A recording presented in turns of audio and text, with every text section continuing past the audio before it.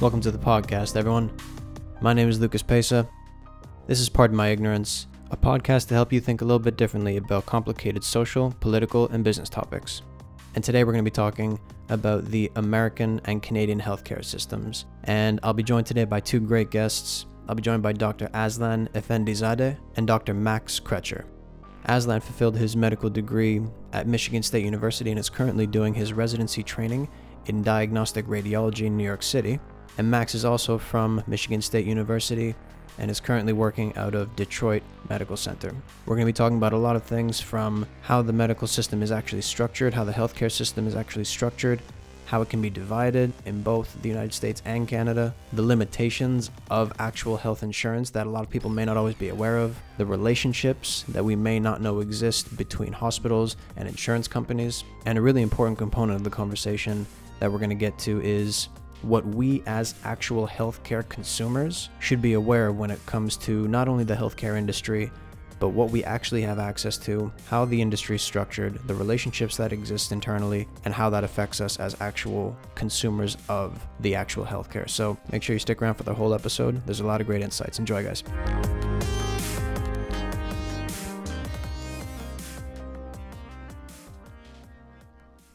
Thanks for having us, Lucas. Thank you. So guys, pardon my ignorance, but I actually don't know a whole lot about the healthcare industry and whether that refers to Canada or the United States. So I guess to get us kicked off, one thing that I'd be curious to learn about from you guys is the overall structure of the healthcare system, how healthcare is actually categorized, what you feel the overall structure of it is, how it's built. What are your observations from a financial standpoint for the actual patients? Just an overall structural analysis of the healthcare system in both Canada and the US. What are your thoughts? Well, so just to get something straight, I mean, Max here, he's got a good background in the US healthcare system because he's trained here. And I've grown up in Canada, as you know, and I'm doing and have done my education and training in the US. So I kind of have a bit of an understanding of both sides. The biggest differences that I know of and what I've perceived is a matter of cost and efficiency. So I think in the U.S., healthcare it's a broad topic and it exists on a pretty large spectrum. And so you could be talking about healthcare in the sense of general wellness, general well-being. How good does someone feel on a day-to-day basis? Are they waking up healthy? Do they feel energized? Are they aches and pains? Or you could say on the other end of the spectrum, people with very severe chronic diseases, acute illnesses, acute injuries, and that side of medicine. Yeah, there's like, like he's saying, there's like a huge spectrum of illness and healthcare access. Like, for example, in Canada, and I've had experiences like this, and maybe Lucas, you've had experiences like this, or with your family, or maybe yourself personally, but like whenever I have an injury or a family member has an injury that requires what seems to be immediate healthcare attention, we just go to the ER, right? And oftentimes the wait times of that ER would be long, but at the end of it, you come out, with some understanding of what happened to you, what kind of damage has been done, and what you need to do to take care of it. And you don't pay a bill at the end of it. Whereas here, what I've observed, or you know what, why don't I just go from personal experience myself? My wife, last year, when we moved to the US, she cut her hand with a knife, with some kitchen knife. So my immediate reaction, now maybe this is a biased reaction I have because I'm from Canada, my immediate reaction was, what is this going to cost me? And is it worth driving over to Ontario for her to get her medical attention there? And the conclusion I came to was yes, because Ontario was not very far from where I was, and we still had OHIP because we're not US citizens, we're still Ontarians. And it got taken care of within, I believe, like an hour. And we came out of there without having to pay anything. Whereas here, I mean, Max and I have both worked in ERs, and our understanding is from the people we've talked to there, both the nurses, the physicians, the patients, that just being in the emergency room, you're racking up a bill that's at least in the thousands. And then based on what they have to do for you afterwards, whether it's tests, treatments, or an admission to the hospital itself, because of the seriousness of what's happened to you, it takes off from there. Now, however much of that cost a person gets stuck with varies. It varies on who your insurance provider is. It varies on the specific policies in place. So you could get stuck with the whole bill, or you could get stuck with a fraction of the bill, and that just depends on your coverage. But I think most people don't end up leaving there stress-free after the medical emergency has been taken care of, because then there's a financial burden to bear walking out the door. Absolutely, yeah, and obviously this is a very, very big and complicated and intricate spiderweb of subtopics, and there's a lot of things that you touched on, even in that introduction, that we'll probably touch on a little bit in more detail a little bit further in the conversation. Max, quick question for you. So one thing that you guys were just talking about was the overall structure of the healthcare system, sort of differences between Canada and the United States in general. It seems like a very complex and convoluted system, as you guys even just were alluding to a little bit just now. Are there any particular things that you think patients in general, or people within who receive healthcare, do you think that there are certain things that people in general just don't understand? Do you think there are a lot of misconceptions about the healthcare industry? Do you think people perceive it in a way sometimes that is inaccurate? Because it does seem like a very big subject, and it seems very easy to get confused or to misunderstand certain things. So do you see any real misperceptions on the patient side? So I think in the U.S., it's of the general opinion. I don't have a background in public health, so it's hard to say statistically what it is. But there's a general opinion that healthcare is always readily available, and that whatever you need, you can always have. But there's not much open discussion on the other end of what the cost of that's going to be. And I think that's kind of where there's a gray area and there's some disconnect. And in Canada, I know from our side in the US, there's a general, not consensus, but a general thought that people in Canada have to wait too long for medical care. Mm-hmm. And so I don't know. And that seems to be always the argument that you hear against Canadian medical care, is it's free, but you can never get anything. Versus here, you can get whatever you want, but it's not free, but you don't talk about that part of it. Yeah, even though that part of it also exists here. Right. Like in Canada, if you need to get an appointment, you're going to wait how long? A month, 2 months, some arbitrary length of time that would be quote unquote too long to wait. Yeah. Yeah. I mean, we can actually flesh that out a bit, because ever since I've been in the US and talking to physicians and talking to patients and, just my colleagues, it's amazing what I hear about where I'm from people that don't have experience there, because they all have like these anecdotes, that they've heard from a family member or a friend or some acquaintance that, or the internet. Yeah. Mm-hmm. And they tell me these things like, if you go into the hospital with X and Y complaint, and then they say you need certain type of tests to make a diagnosis or determine what to do, you're going to be waiting months just to get that test result, and then maybe years to have an appointment with the appropriate specialist to have that taken care of. And honestly, I've had experiences with hospitals. My family has had experience with hospitals and surgeries, and I've had personal experiences with specialists and diagnostic tests that have to be done. The worst complaint I heard was, I believe my father complained about some wait time before he could see a urologist about some prostate related thing. I mean, one of the things that people don't seem to have a grasp on in the general public is the concept of triaging. And the whole point of triaging is some sort of trained medical professional determines how severe it is, whatever ailment or complaint you have, and what is the proper time frame with which to address it. Based on how it's triaged, like in the ED, when you go to the ED, you'll see a triage nurse and you'll tell them your complaint.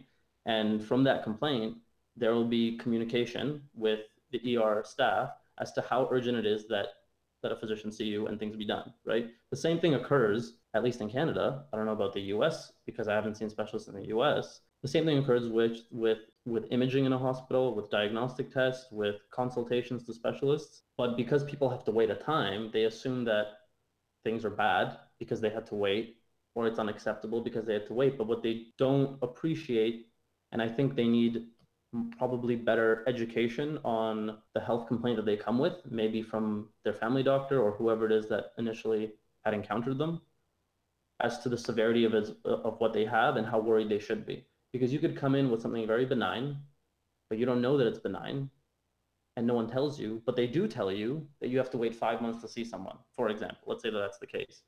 I mean, if you think that it's bad, you'd be outraged. You think, oh my God, I'm sick. I need medical attention, but I can only get that medical attention in 5 months.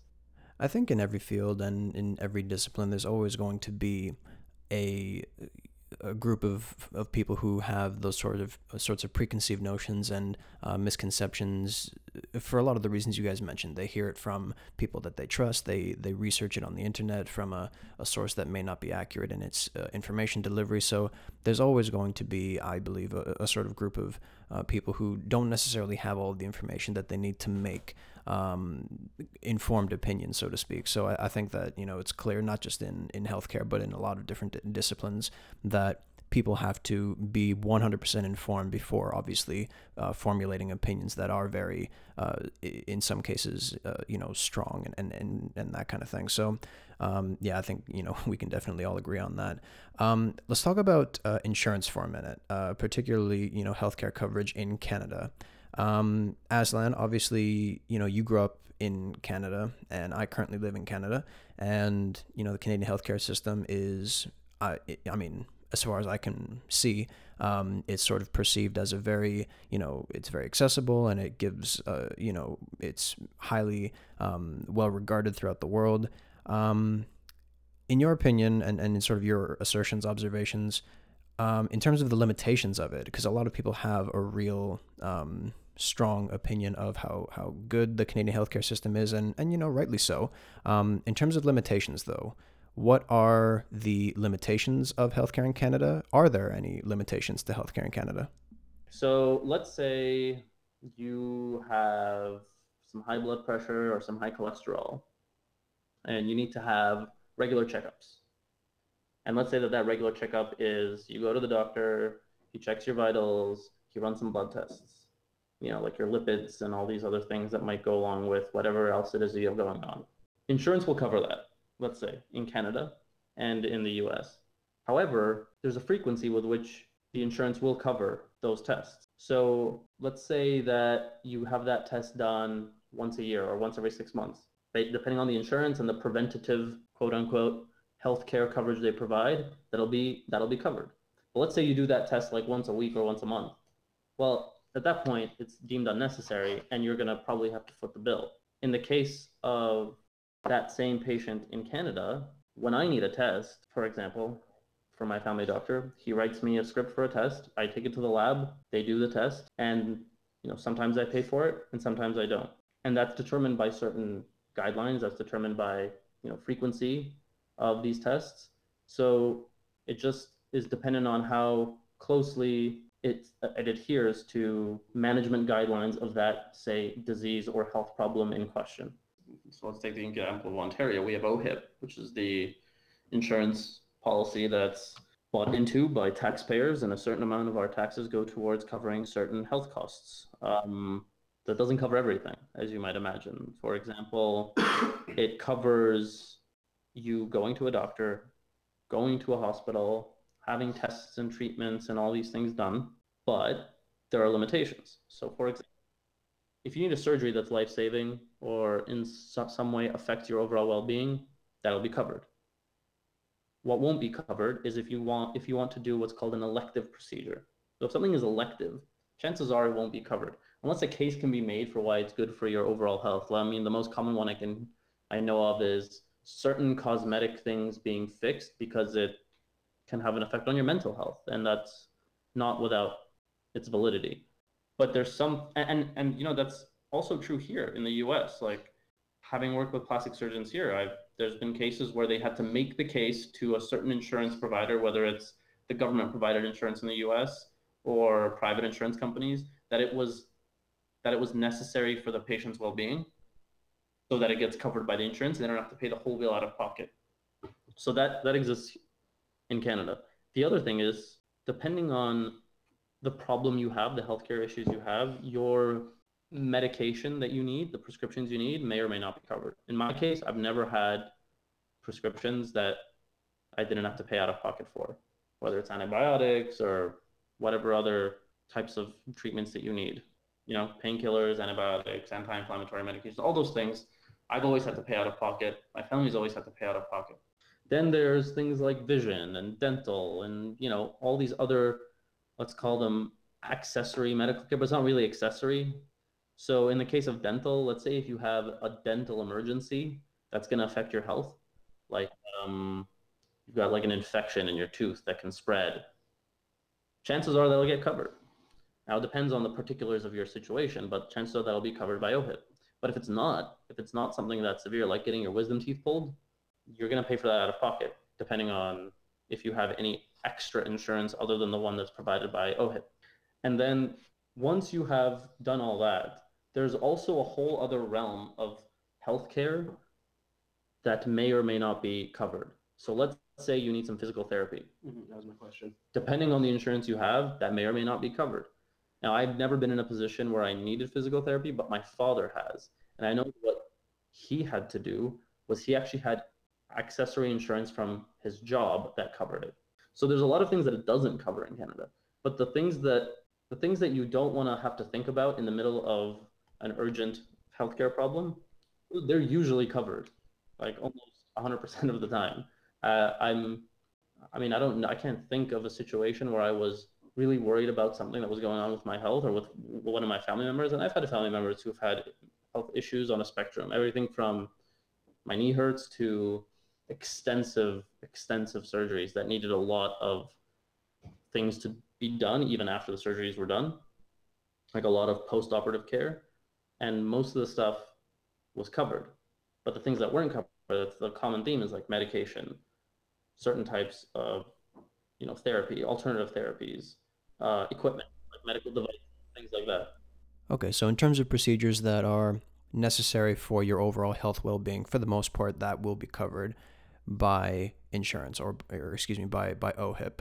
But when it comes to things like elective procedures or things that are not covered by OHIP, those obviously come out of pocket. I mean, how aware do you think people actually are about the differences between OHIP and other types of coverage in Canada? I mean, do you think that people even know what the differences are? I would put my money on a lot of people not knowing what the differences are and not knowing that a difference exists. Substantial enough of percentage of the population such that it'll have some sort of effect on people. Now, what an elective procedure is versus what is not elective is a matter of the specialty you're in and a matter of the time frame with which they're talking. Now, to give a very basic example, an elective procedure is, let's say you want a breast augmentation or breast implants. That's elective. Like almost 100% of the time, that's considered elective, unless you like suffered some hideous accident where there's been some irreparable damage to your breasts and it's having like a psychological effect on you of some sort, or having an effect on your overall health. That's almost 100% of the time elective. You've elected to have that procedure. Now, there's also gray areas. Like let's say your knee hurts and you feel like your knee needs to be repaired, but the orthopedic surgeon thinks, well, your knee is fine for now, but further down the line, we'll probably have to do something, either do some shaving or replace the knee altogether. But as far as he's concerned, at the moment, your knee is doing better now than it would if they replaced it or did something to it. So as far as he thinks, and based on his expert, assessment, you don't need it right now. So if you were to push for it, that would be considered elective, I believe. So something that you want just because you want it as a patient, not because it was medically deemed necessary by either the provider or the insurance provider. You consider it elective. Or guidelines. Or a guideline. Yeah. Because there are a lot of the times the decisions that healthcare providers make, they're either determined or informed by guidelines. And guidelines are just essentially the best decision to be made based on the evidence that's presented in the medical literature and research that's been done on certain ailments and management protocols. Across like the largest population. Yeah, exactly. Okay, so essentially, when it comes to procedures that are necessary for the overall well-being of the patient. Typically that'll be covered by OHIP, but you obviously have to pay very close attention when it comes to things that are not covered by OHIP and what repercussions that might have on what you need to pay for and that kind of thing. Max, let's turn to the United States for a second because, obviously the United States has a very interesting way of providing healthcare. The healthcare industry is obviously huge in the U.S.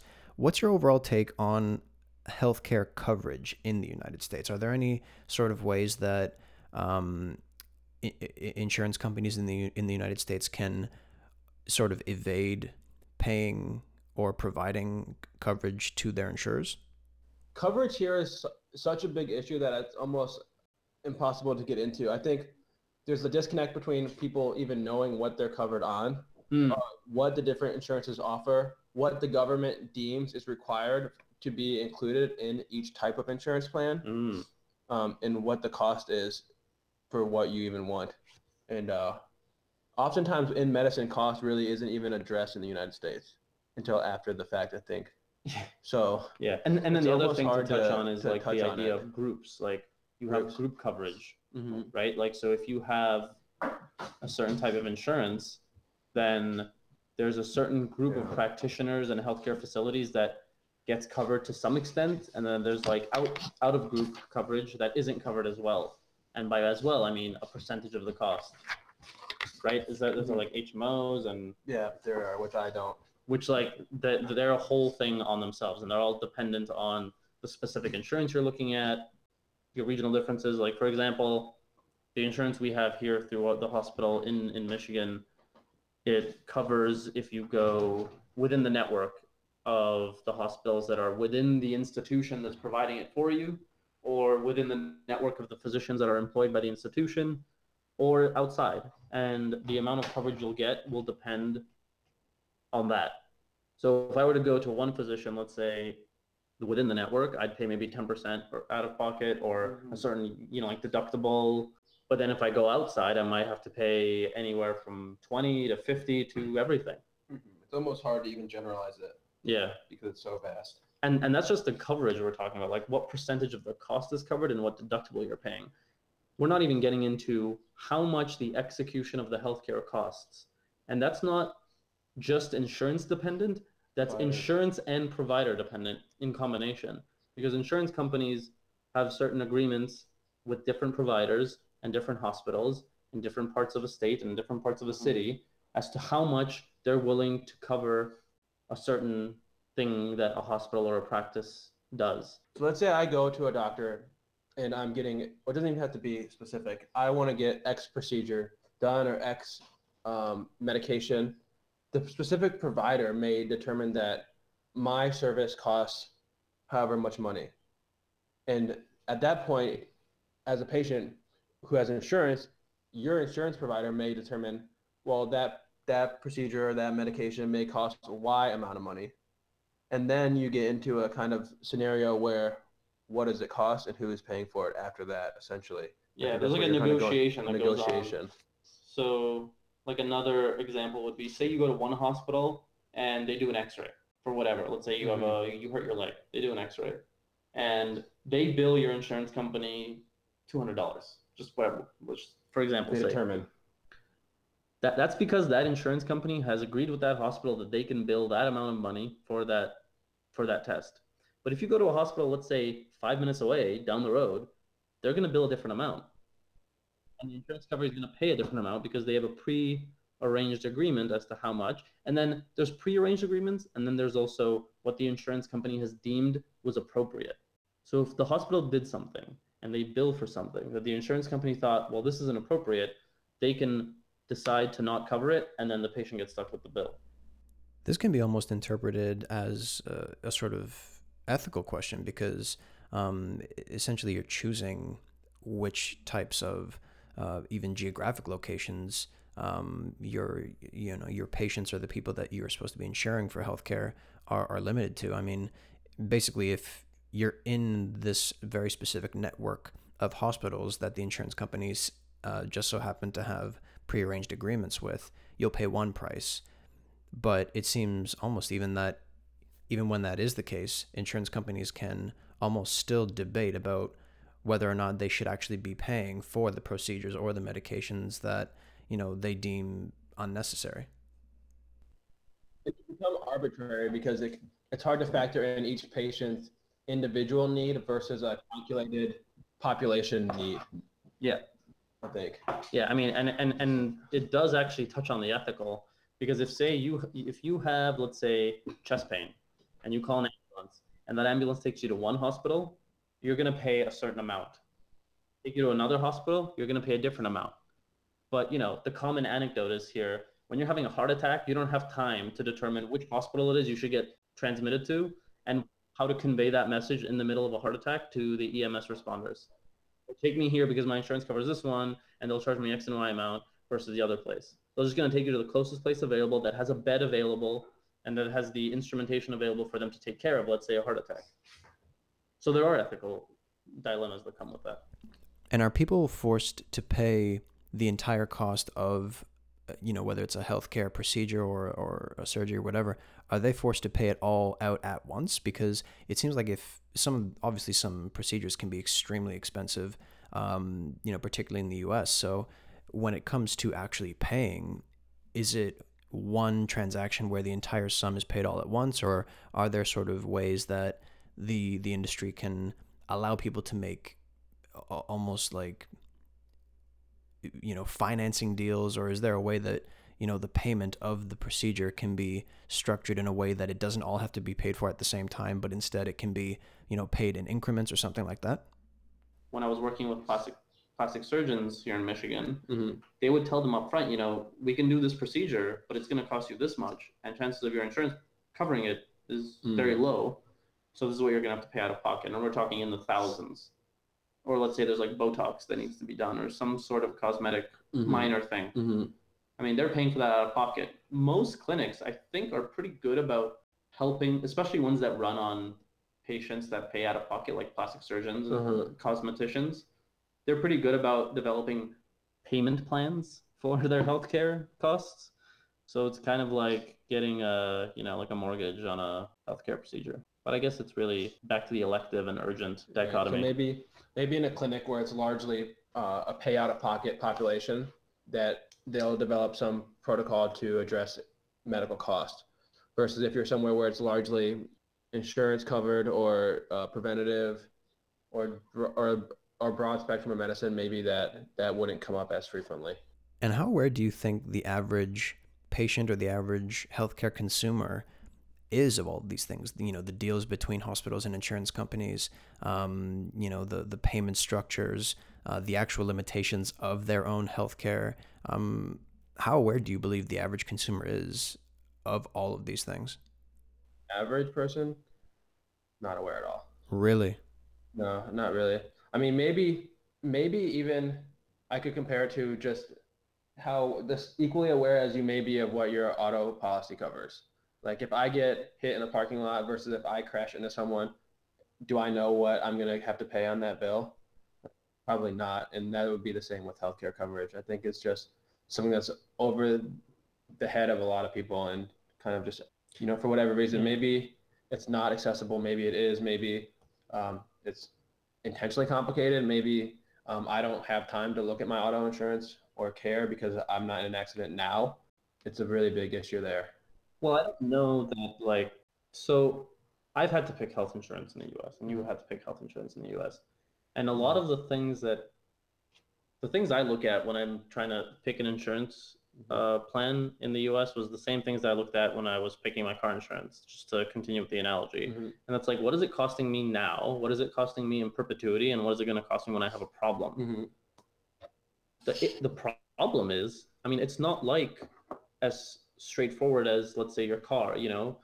With car policies, you go a few categories, like how bad is the collision, what is going to be the estimated cost of repair, and whether or not there's like provincial or state or like national rules on at fault coverage, which just means like if you are the person who caused it, then your premium is going to go up, or you're going to have to pay something. But if you can prove that you're not at fault, then there's no effect on your insurance policy. Let's just take that for example. That's just a car. My concern is that when picking an insurance policy and just looking at the numbers of the costs, whether it's the cost you're paying up front, the cost you're paying in perpetuity, the cost that you're going to pay when you have healthcare problems, how familiar are people with healthcare problems and the potential problems they can have, and how informed are they to make a decision about a policy based on healthcare knowledge and lingo and terms they're completely unfamiliar with. Like that, it should be a more involved process. You shouldn't be buying insurance from someone who's trying to sell you insurance. You should get those policies that are available for you to purchase, take them with you to, let's say, your primary care doctor, and have an appointment, for example, where you're just getting consultation on the appropriate insurance plan to pick. But I have a sneaking suspicion that's not what happens.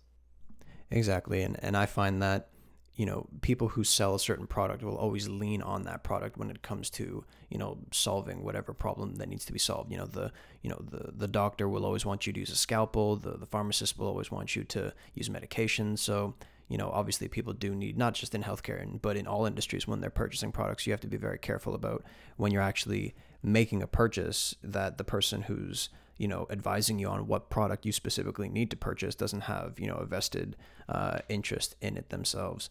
Let's talk about access to healthcare for a second.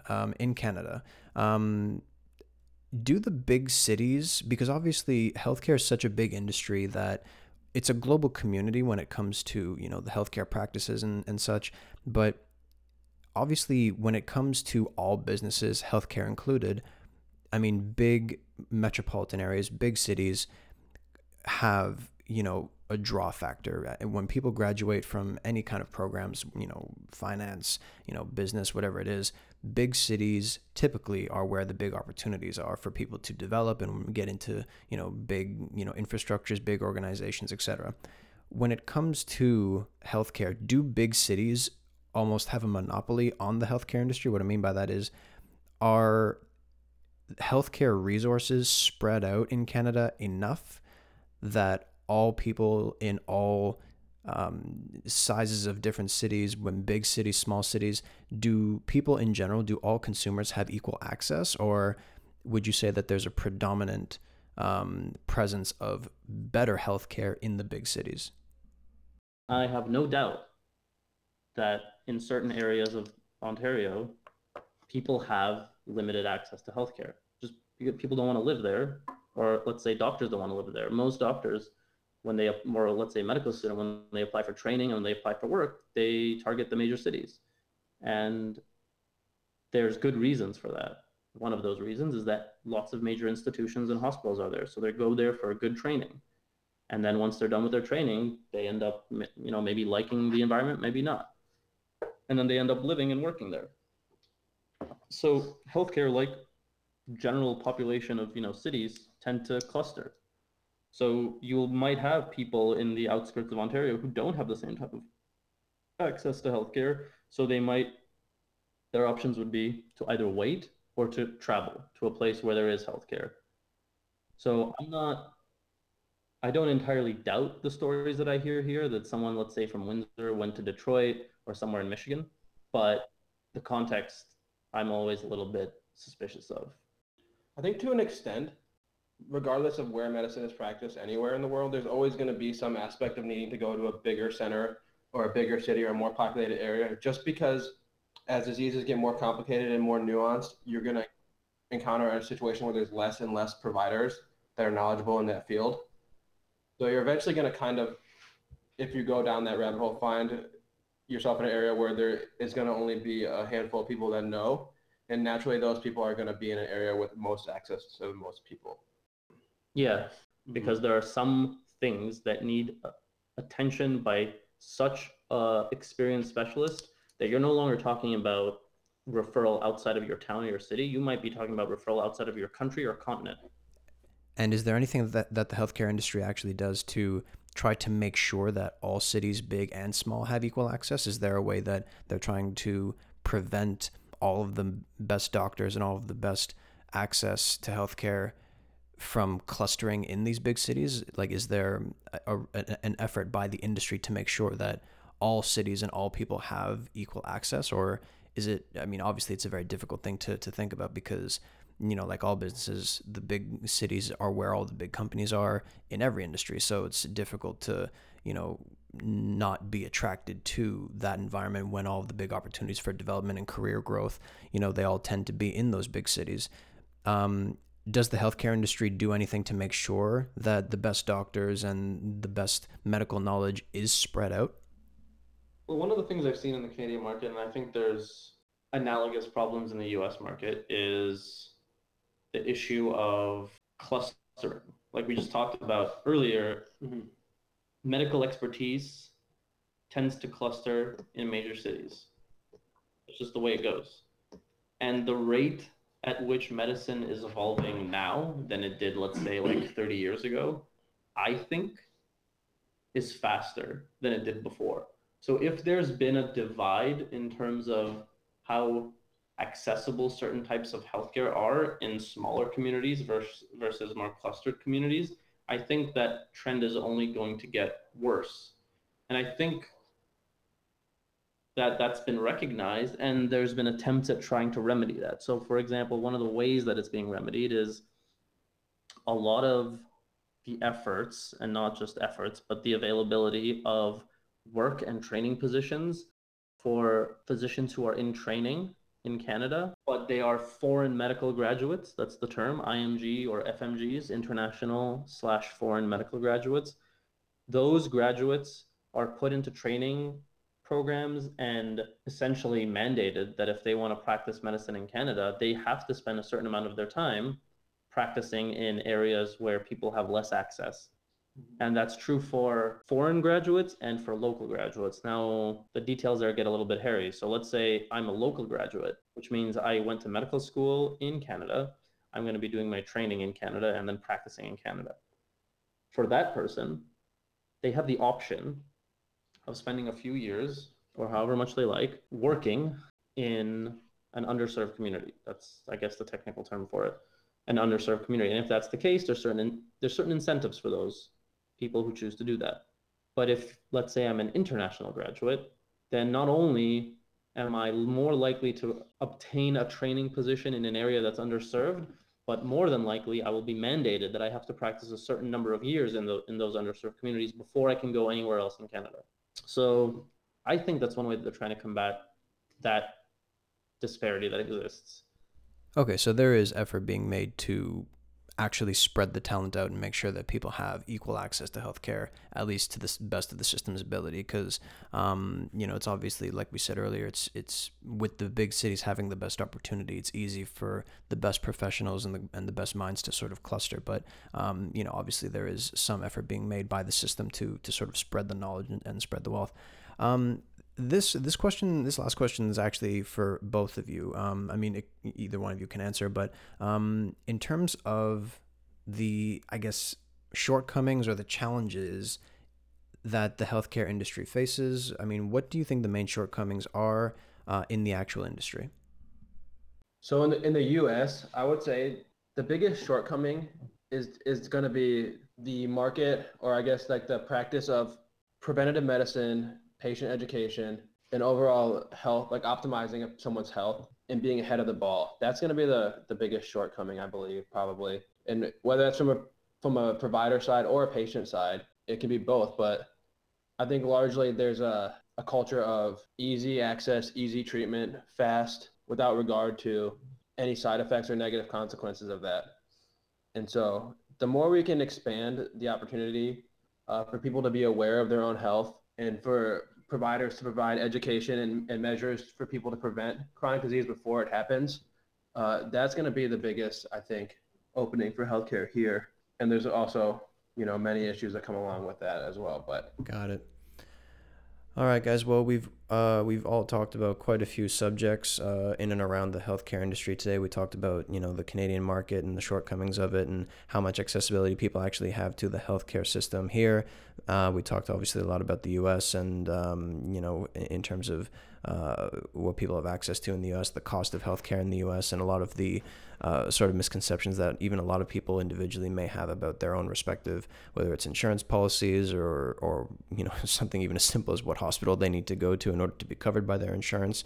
So there's a lot of interesting tidbits that we've talked about over the course of the conversation, and I'm sure there's a lot more that we haven't touched on today. I know I certainly learned a lot, and I'm sure you guys, there's a lot of experience that you guys can draw on, about subjects that I haven't even asked about today. But I appreciate you guys jumping on the podcast for today.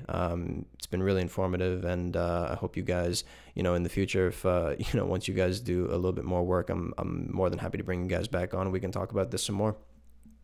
Yeah, man. Thanks for having us. I mean, if ever you need anything else that you need clarification on, there's just a whole world underneath the tip of that iceberg that we just talked about.